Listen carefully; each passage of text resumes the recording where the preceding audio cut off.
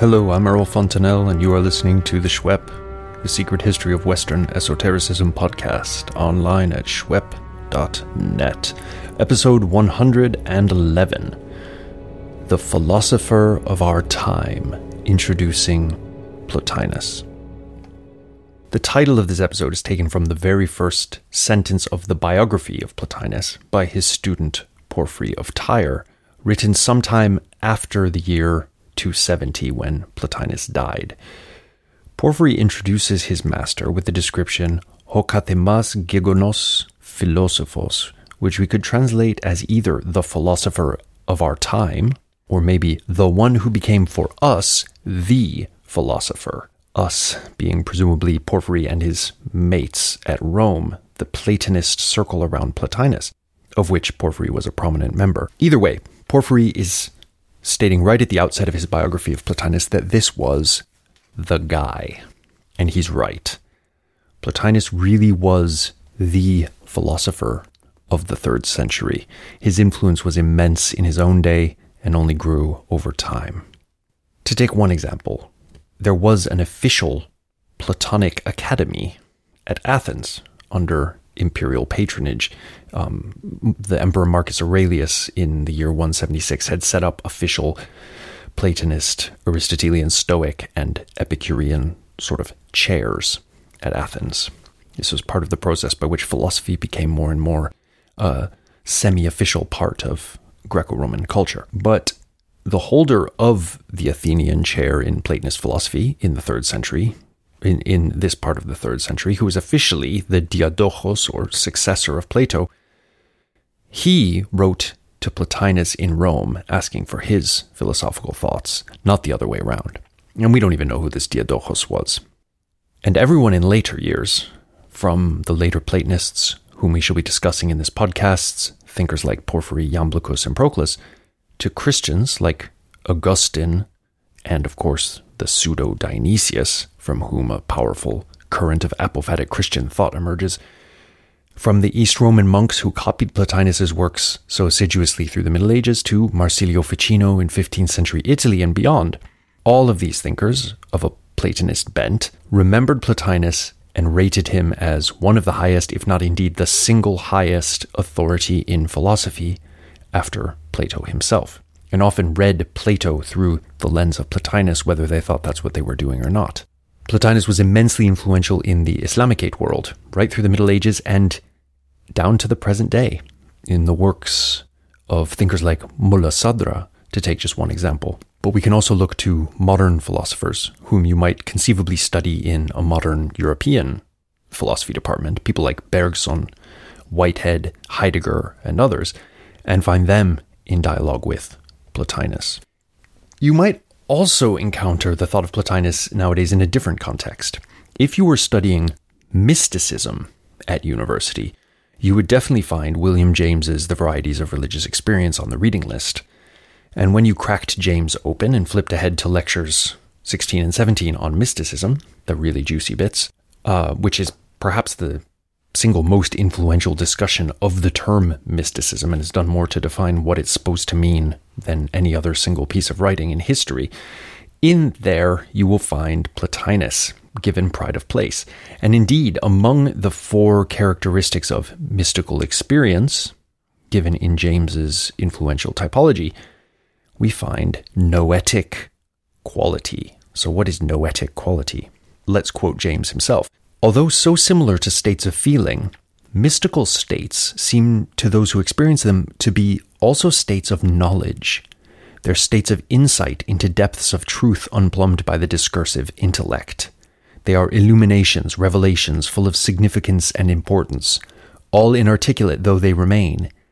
And as a rule, they carry with them a curious sense of authority for aftertime. End of quote. As we shall see in the course of our discussions of Plotinus, it was this philosopher who put the final stamp on the noetic as the higher state of consciousness which transcends discursivity. And this is precisely the idea of noesis and nous and the noetic that William James is referring to here. So when people say noetic, which they sometimes do, often in discussions that also use the term gnosis or Gnostic, they unconsciously or consciously are really referring to kind of consciousness that Plotinus really did the fundamental work of defining. So who was this giant? In this episode, we're going to give a mix of philosophical and biographical details to try to give an introductory snapshot of what we know of Plotinus's life, the kind of philosophical activity he was engaged with, and so on. So we're going to start with the basics of his philosophy, and we will soon discover that there aren't really basics to his philosophy. You'll see what I mean by that. And then we'll turn to his life and work. It turns out that we know a good deal about the life of Plotinus and the kind of philosophical activity he was engaged with, though of course we have gaps in our information as well. Then we shall also need to talk about the written works we have from the great philosopher, the gigantic corpus of philosophic writings nowadays known as the Enneads. And all of this will in fact be enough to fill a reasonably chunky episode. So we'll follow this episode with one which attempts to open a door on Plotinus's thought in a little more depth. That will be episode 112.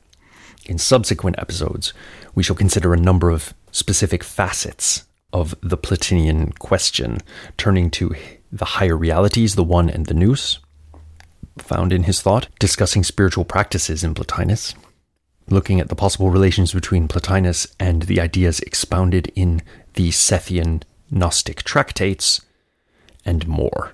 So with all this on the agenda, it'll be good to get a solid grounding in the basics, which is what we've tried to do in this episode. So before we even get to Plotinus's biography, can we summarize his philosophy? Well, as everyone knows, Plotinus is the founder or first thinker in the philosophic movement known as Neoplatonism. But wait a minute, keen listeners to the Schwepp know that we eschew this term Neoplatonism, preferring the term late Platonism, because it has fewer inherent polemics. So how do we want to approach this problem? What we've decided is that most listeners will be much more interested in what Plotinus actually thought than in the terminology which we use to discuss thinkers like him. So for those listeners, just keep listening. For those who are interested in exactly what we mean by Platonic, Platonist, Neoplatonist, Platonizing, and my personal favorite, Platonistic, we have made a special members episode following this one, which includes a fully footnoted essay on terminology for discussing ancient thought bearing the imprint of Plato. So for the hardcore, please check out that episode. And for those who just want to learn something about the thought of Plotinus, here is the best short summary we've been able to come up with. Spoiler alert, this summary is totally misleading. You have been warned. Plotinus's philosophy is performative, and so you can't just get it without doing it, which means at an absolute minimum, reading and rereading the works of Plotinus and transforming your consciousness in the process. So, Plotinus was a thinker with a fully developed worldview. And most readers of Plotinus would agree that there's not really much difference between Plotinus from the very first work he ever wrote and the very last he ever wrote in terms of how he sees the world. Everyone agrees that this worldview is drawn from a deep reading of Plato, and particular works of Plato are given pride of place in Plotinus, notably the Parmenides, the Philebus, the Phaedrus, the Symposium, and others. Some ancients, people in his day and after his day, thought of his philosophy as simply a distillation and systematization or just clarification of Plato's own thought. And that indeed is kind of how he thought about himself, as we shall see. This is one of the reasons we question the neo in Neoplatonism. Who are we, as moderns, to say we know Plato better than ancients who read him in their first language, Greek, and with access to a much richer tradition of Platonic material than we have, and they said, oh, this guy is just explaining Plato better than anyone else has. The general opinion in after years, in antiquity after Plotinus, if we can oversimplify a bit, was that Plotinus was the key to understanding Plato, or at least the best available expounder of Platonic doctrine. He was, at any rate, definitely a Platonist, if what we mean by Platonist is someone whose chief exegetical debt is to Plato, and who considers that Plato has a teaching of some kind, rather than just being an author who raises questions or teaches a method, as the academic skeptics thought. So If you think Plato is a dogmatic writer and you follow him, you are a Platonist by this definition. Plotinus was also deeply indebted to all manner of other schools of thought, of ancient philosophy. As Porphyry notes in his Life of Plotinus, his thought is full of Stoic ideas and even Aristotelian ideas, which Porphyry describes as either being hidden in Plotinus's writings or as lying there unnoticed, depending on how we want to translate it. In fact, Plotinus even makes use of arguments from the Skeptical Academy. In later episodes, we shall discuss both his debt to various different schools of thought and also the very different question of how Plotinus frames the intellectual lineage to which he feels he belongs. Now, these two are sometimes conflated in scholarship, which I think is a big mistake, an idea which is expanded on in the special episode following this one. In other words, what he says he's doing and what we say he's doing don't always match up. The point for now is that while Plotinus was known by some in his own day as the leading expounder of Plato or of Platonic and Pythagorean doctrines, as one critic put it, we should not expect to find some kind of pure, and I put that words in emphatic quotation marks, Platonism, because such a thing never existed anyway. Using the modern interpretation of Plato as a yardstick, we moderns can't even decide if Plato had a teaching at all, much less how best to interpret it as a whole, a project that many modern readers would think is a wrong-headed project in the first place because Plato's thought develops and he chose to write drama instead of doctrinal treatises, so how can we even talk about his teaching, right? What we have in Plotinus, I would argue, is a worldview which, while taking much of its primary architecture straight from Plato, things like the forms, interprets this Platonic heritage in the light of centuries of Middle Platonist and other philosophical work, which, as we know, means taking into account Aristotle and the Stoics at the very least. Please see our episodes on Middle Platonism for more on this. And probably, too, reading Plato in the light of Ammonius's specific teachings, we'll get to Ammonius in a minute, and in the light of Plotinus's own peculiar doctrines, something which Porphyry alludes to. Porphyry says a couple different times Plotinus was quite original in his approach. We should also mention that Porphyry discusses the fact that in Plotinus's day he was accused of plagiarizing Numenius of Apamea, so there was definitely a lot of Numenius in Plotinus. We can see this from the surviving fragments of Numenius, but probably extended to a lot of Numenian material that we don't have anymore. Plotinus's worldview is one in which reality can be described in terms of hypostasis, a Greek word best translated as reality. There are three main hypostases, we'll say hypostases in English.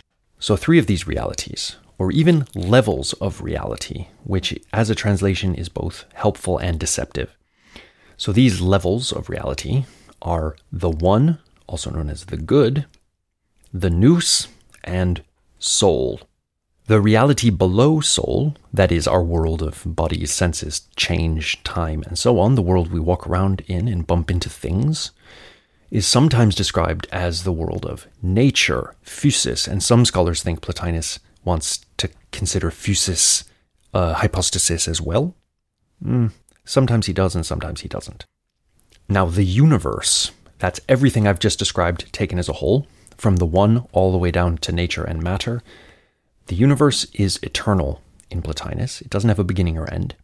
And it exists because the first principle of reality, the one, also occasionally called the beautiful or God, which is utterly transcendent of all conceivable attributes and can only be discussed under the strictures of the deepest apophatic unsaying. The one is by its nature or non-nature so good or hyper-good that in an eternal moment, it as it were overflows, giving rise to a second reality, the proto-nous. The proto-nous, the nous before it was yet formed into a nous, sometimes called by the snappy title the pre-noetic efflux, which really has a ring to it. This entity, having come to be, or almost be, turned back toward the one and contemplated it, which is impossible, but the proto-nous did it anyway. This contemplation leads to the nous becoming nous proper. So it becomes itself by contemplating its origin. And within this divine entity, the nous, came to be the whole structure of forms. For the Platinian nous is the world of forms. Somehow, the contemplation of the one leads to the noetic world coming to be, and the noetic world is being itself, and everything in being, everything that exists within the nous. Once being has been structured within the nous, a further emanation comes into reality. This is soul, psyche, which is also a divine, eternal, unchanging reality. Soul contemplates the nous, and this contemplation gives rise to the world we see, including the astral realm, the earth itself, the world soul, and our souls, the souls of individuals. Then there's matter at the bottom of the scale, and matter is a kind of hungry ghost in Plotinus, and it yearns for form, which is found in nous. The combination of matter and form is what leads to bodies down here, and thus our world is a kind of imperfect copy of the noetic prototype. There you go. A nice metaphysical layer cake with one nous soul, maybe nature, if we want to consider nature a hypostasis or level of reality.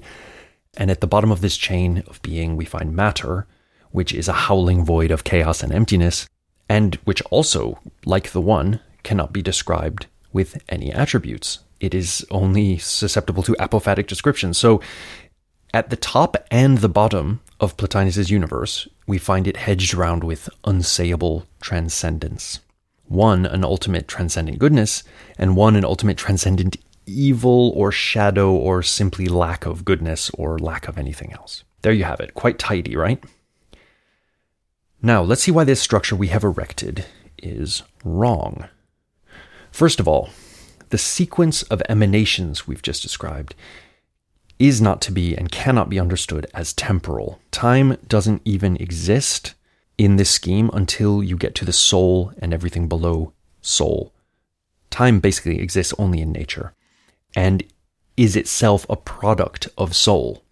Soul makes time. So forget about the one emanates the nous, which emanates soul. This would imply a temporal sequence of events. One thing happened before the other. This is instead a description of an eternal relational structure within reality, which never happened. It is instead what it means for things to happen. Secondly, these are not emanations that we're talking about. Emanation is a metaphorical way of talking about this type of origin story, as opposed to creation, for example. A creation story is where you have a god and then he decides to make something, which is not himself or herself. A world, for example. There's other kinds of creation stories too, of course, or origin stories, but these are two that are very common in the Abrahamic world. But emanation doesn't really get to the heart of how Plotinus sees these relationships between the realities. It's just that we don't have a better term for it, so we use emanation anyway. Thirdly, the human being does not just exist here in the embodied material world. He exists in the nous all the time. He is, in fact, and by saying he, what I mean is anthropos, human being, which is grammatically masculine in Greek. He is always in the nous. He has a transcendent higher self, which exists in the noetic world and never descends to this world. But he also can ascend out of the body, out of the world of this matter, to the nous, and even to a direct encounter with the one itself. So the borders between these realities are permeable, and the identities of the realities get permeable as well in Plotinus's writing. As we shall see, in order for the human being to encounter the one, which is the highest achievement of Plotinian philosophy and something we are told he himself did achieve, he must cease to be all that which is not the one. So this sounds a bit like he must become the one, and it is a bit like that, and that's why people always talk about mystical union with the first principle in Plotinus, but it's more complicated than just that. And anyway, there are a lot of intermediary transformations which must occur before he even approaches the highest level of nous, much less the direct encounter with the One. We'll get to all that in later episodes. But I mention it here partly to whet your appetite for the trippy transformational metaphysics of Plotinus, and also further to undermine the metaphysical layer cake approach to Plotinus's worldview that we've just laid out. But now let's descend from these lofty metaphysical heights and discuss Plotinus's biography, something he himself would have found a waste of time, as we'll see, but we're going to do it anyway. Now here we're in a strange position. We have the Life of Plotinus, written by Porphyry of Tyre, one of Plotinus's most advanced students, and this puts us in an unusually strong position. To contextualize this, we lack anything like a biography of Plato until centuries after his death. But with Porphyry's life, we have an eyewitness account by someone who hung out with Plotinus of Plotinus's life.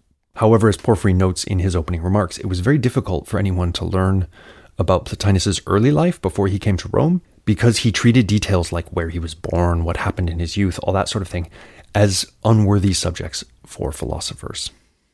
And we can believe Porphyry here. Think about this. Plotinus lived through most of the 3rd century, from the year 204 or 5 when he was born until 270 when he died.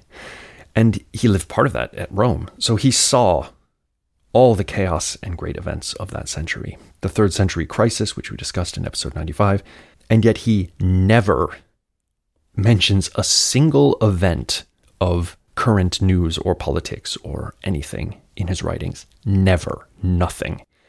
He might as well have been living in some utopian peacenik commune for all he tells us about the wars, assassinations, military victories and defeats, currency crises, plague, social upheavals, etc. of his era. So Plotinus was simply not interested in what was going on in the world of the senses, in the temporal world, the aisthetos cosmos. He was focused on the noitos cosmos, the eternal world of the noetic forms. This is what interests him as a Platonist philosopher, and this is where he spends most of his time, as it were. Of course, there is no time in the noetic world, so spends most of his eternal philosophical moment. However, we are able to piece together some basics of Plotinus's life from Porphyry, along with some scattered references from later sources, and see the notes to this episode for the chapter and verse of the statements we're going to make here. And before we get into this, let me just say we're leaving tons of really interesting stuff out. A lot of it will hopefully come up in the course of our series on Plotinus, but if you want to know the details, just get yourself a copy of Porphyry's Life of Plotinus in English. You can find it online, and you can read it for yourself. It's not very long, it's full of interesting details, and lots of cool stuff we're going to have to leave out here, like the incident with the snake. So, Plotinus was born in Egypt, and many assume at Alexandria, because this is definitely where he studied later on, but actually his place of birth is unknown. Some sources give a city called Lyco or Lycopolis, and there are 2 different Lycopolis in Egypt, so we really don't know. We have no evidence that he knew Egyptian, or even that he was particularly engaged with Egyptian culture. The one time he does address it directly in his writings, he describes it as a kind of foreign cultural tradition. So he's a Hellene by culture. And as we shall discuss, he even identifies as a Hellene in a polemical context, which is very important for our understanding of the development of identity politics in late antiquity. He must have been independently wealthy somehow, but we have absolutely no idea for how much, or anything like that. We know, though, that he did the usual shopping around for philosophic masters until he heard a man speak at Alexandria, a mysterious figure called Ammonius Saccas, or Ammonius the Porter, that's like the guy who carries your luggage for you, and said famously, "Touton es deitun, this is the man I was looking for." He became Ammonius's student and studied with him for a full 11 years. Now, Ammonius Saccas, much ink has been spilled about this man, but none of it gets us very far. He wrote nothing as far as we know. Porphyry mentions that 3 students of Ammonius, Irenaeus, Origen, and Plotinus, swore an oath to keep the teachings of Ammonius secret, which they later broke. Now this adds a nice layer to the esotericism of Plotinus's writings, whatever the historical facts, because it means that all of his works are maybe revealed secrets, right? But wait a minute, I hear someone ask, did you just say Origen? As in Origen, the esoteric Christian philosopher you discussed in episode 97 and further episodes? Yes, gentle listener, Plotinus had a colleague by that name. Is this our Origen, the esoteric Platonizing Christian writer?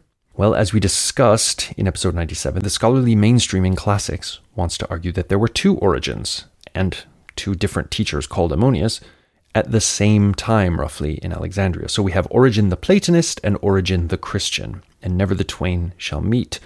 Others, including a minority of classicists, think that this multiplication of origins is unnecessary, not to mention the extra Ammonius you need to conjure up, and that we are actually looking at the writings of Origen the Christian, who happened to be a fellow student of Plotinus of Alexandria.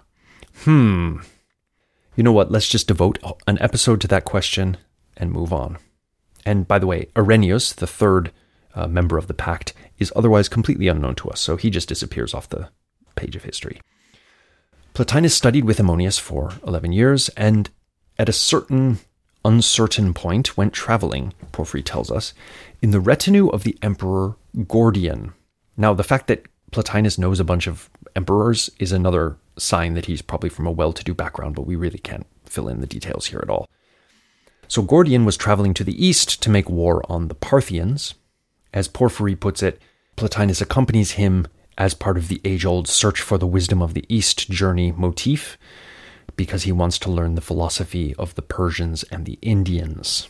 Now, whatever really went on, it may be that Plotinus really did go on this journey to learn the philosophy of the Persians and Indians, but the fact that that is a completely established trope of biographical writing already makes us question whether it's exactly the historical reality. Anyway, whatever went on exactly, we know that the expedition of Gordian met with military failure and Gordian was killed, and the Romans really had no business stirring up trouble on the eastern frontier, where they had a truce in place. They should have been worried about the destabilized situation at home, but that is a story for a different podcast. At some point after this, Plotinus managed to make it back to Antioch, and at some point after this, he shows up in Rome. He starts teaching philosophy in Rome, and that is what he did until he died. Now, it's at this stage, when Plotinus has already been teaching for some time and already been writing down his treatises for some time, which he wasn't doing at first. At first, he was entirely oral teacher, like Ammonius before him. At some point, he was prevailed upon to start writing his works down. It's at this point that Porphyry shows up on the scene. So now we start to get a lot of details about Plotinus's seminar, who the students were, how it was organized, and so forth, which is really precious stuff and shows that we are witness in Porphyry's work to a rare and wonderful eyewitness account. For Plotinus's earlier life, Porphyry was reliant on what other students told him, and they seemingly didn't know all that much. Plotinus taught where exactly we don't know, but in a format that was open and old school. That is, anyone could show up and join in with questions or disputations at Plotinus's seminar. Now, what anyone means here is debatable. Could an unlettered slave, for example, show up and start asking questions? I don't think we can say. Could women attend? Definitely. Porphyry names some of Plotinus's female students for us, so we know women were there. Most of the people who get a mention by name in Porphyry's life seem to tend toward being upper class, but I don't think we can take that as evidence that there weren't people from less prestigious backgrounds in the seminar. Just Porphyry doesn't feel the need to mention them. Now, whatever Plotinus's life was like in Rome, we know that he was moving in pretty socially elevated circles. He knew some senatorial folks. He had the use of a number of villas, which John Dillon has plausibly argued was the kind of unofficial salary which a Platonist philosopher at the period could collect, since they're forbidden by Socrates' disgust at the sophists to collect any fees for their teaching. It's not okay for a Platonist to simply charge fees, but obviously every Platonist's got to live, so you can see both why we have to assume that Plotinus came from a pretty well-to-do background, because otherwise how could he have got started in this business and feed himself in the first place, but also that it may be through the sort of generous loan of things like the use of a villa, which is a country estate with all its slaves and everything attached to it, he would have been able to live an extremely nice lifestyle, regardless of what kind of personal capital he had. We don't know anything about his wife, if any, or slaves, if any. We do know that he was made the legal guardian of a number of the children of well-to-do Romans. So the impression here is that he was acting sort of as a godfather, minus the Christian connotations of that term, and basically was trusted to manage the estates of these children in the event of the death of the parents, which by Porphyry's account he did in certain cases, fairly and well. And he taught. Some of his students we know just by their names. Others we know wrote extensive bodies of work on their own account, now lost, like Aemilius, who was probably Plotinus's head student, as it were, even though Porphyry is always trying to kind of downgrade Aemilius a bit in the biography and make himself seem like Plotinus's star pupil. We also learn that Aemilius had almost memorized the works of Numenius of Apamea and believed in an infinity of forms, which is an interesting way to solve the problem of forms of individuals, but kind of puts paid to the forms as essences from which particulars derive and their explanatory power. But anyway, we know that Aemilius wrote a lot, but we don't have any of it. Then there's Porphyry himself. A lot of his work survives. He wrote a lot more that doesn't survive. And he was in some ways a more influential philosopher than Plotinus himself going forward into the Middle Ages. But because he was so Plotinian in his basic thought, I feel like we can kind of consider Porphyry as part of the story of Plotinus's own successful influence. At any rate, Porphyry's works will be covered in some detail in the podcast. But there are two works which we have to consider now. The first one we've already been discussing, The Life of Plotinus. And the second one is, well, Plotinus's own writings, because Porphyry edited these and collected them in the form we now possess as Enneads. So an Ennead is a nine, a group of nine, or a nineness, Enneas in Greek. And we have an immense amount of Plotinus's writings, but Porphyry has divided them up along what seem to have been arithmological grounds into 6 groups of 9, or 6 Enneads. So when we read that Plotinus wrote the Enneads, this isn't true. Plotinus wrote a large number of philosophical works, some very, very short, some extremely long and involved, covering a whole range of topics, from physics to biology to metaphysics, logic, mathematics, astronomy, astrology, theology, epistemology, and a bunch of other stuff. Porphyry took this massive work and in a very imperfect way ordered and in some cases chopped it up and in some cases mushed a bunch of smaller pieces together to make a 6x9 set of writings. One work, the so-called Großschrift, or long writing of Plotinus, Porphyry divided into 4 different treatises, in one case actually chopping the work up in the middle of a sentence. So we'll come back to the sogenannte Großschrift when we discuss Plotinus against the Gnostics. But anyway, that gives you some idea of the state of our text.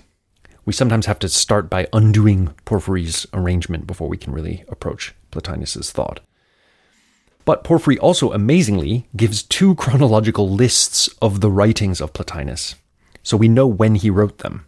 His Enneadic arrangement ignores chronology completely, being based loosely on a kind of thematic progression, with the first Ennead dealing with basic introductory matters, all the way to the 5th dealing with the nous, and the 6th dealing with the highest matters of metaphysics, the one or good.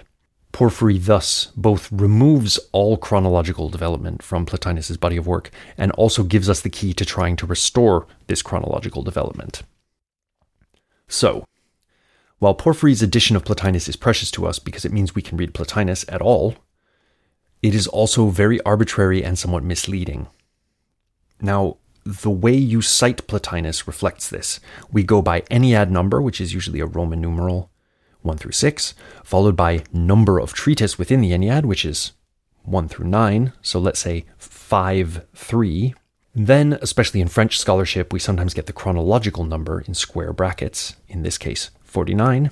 So this is Ennead 5-3, treatise 49, and then sometimes followed by chapter or line numbers.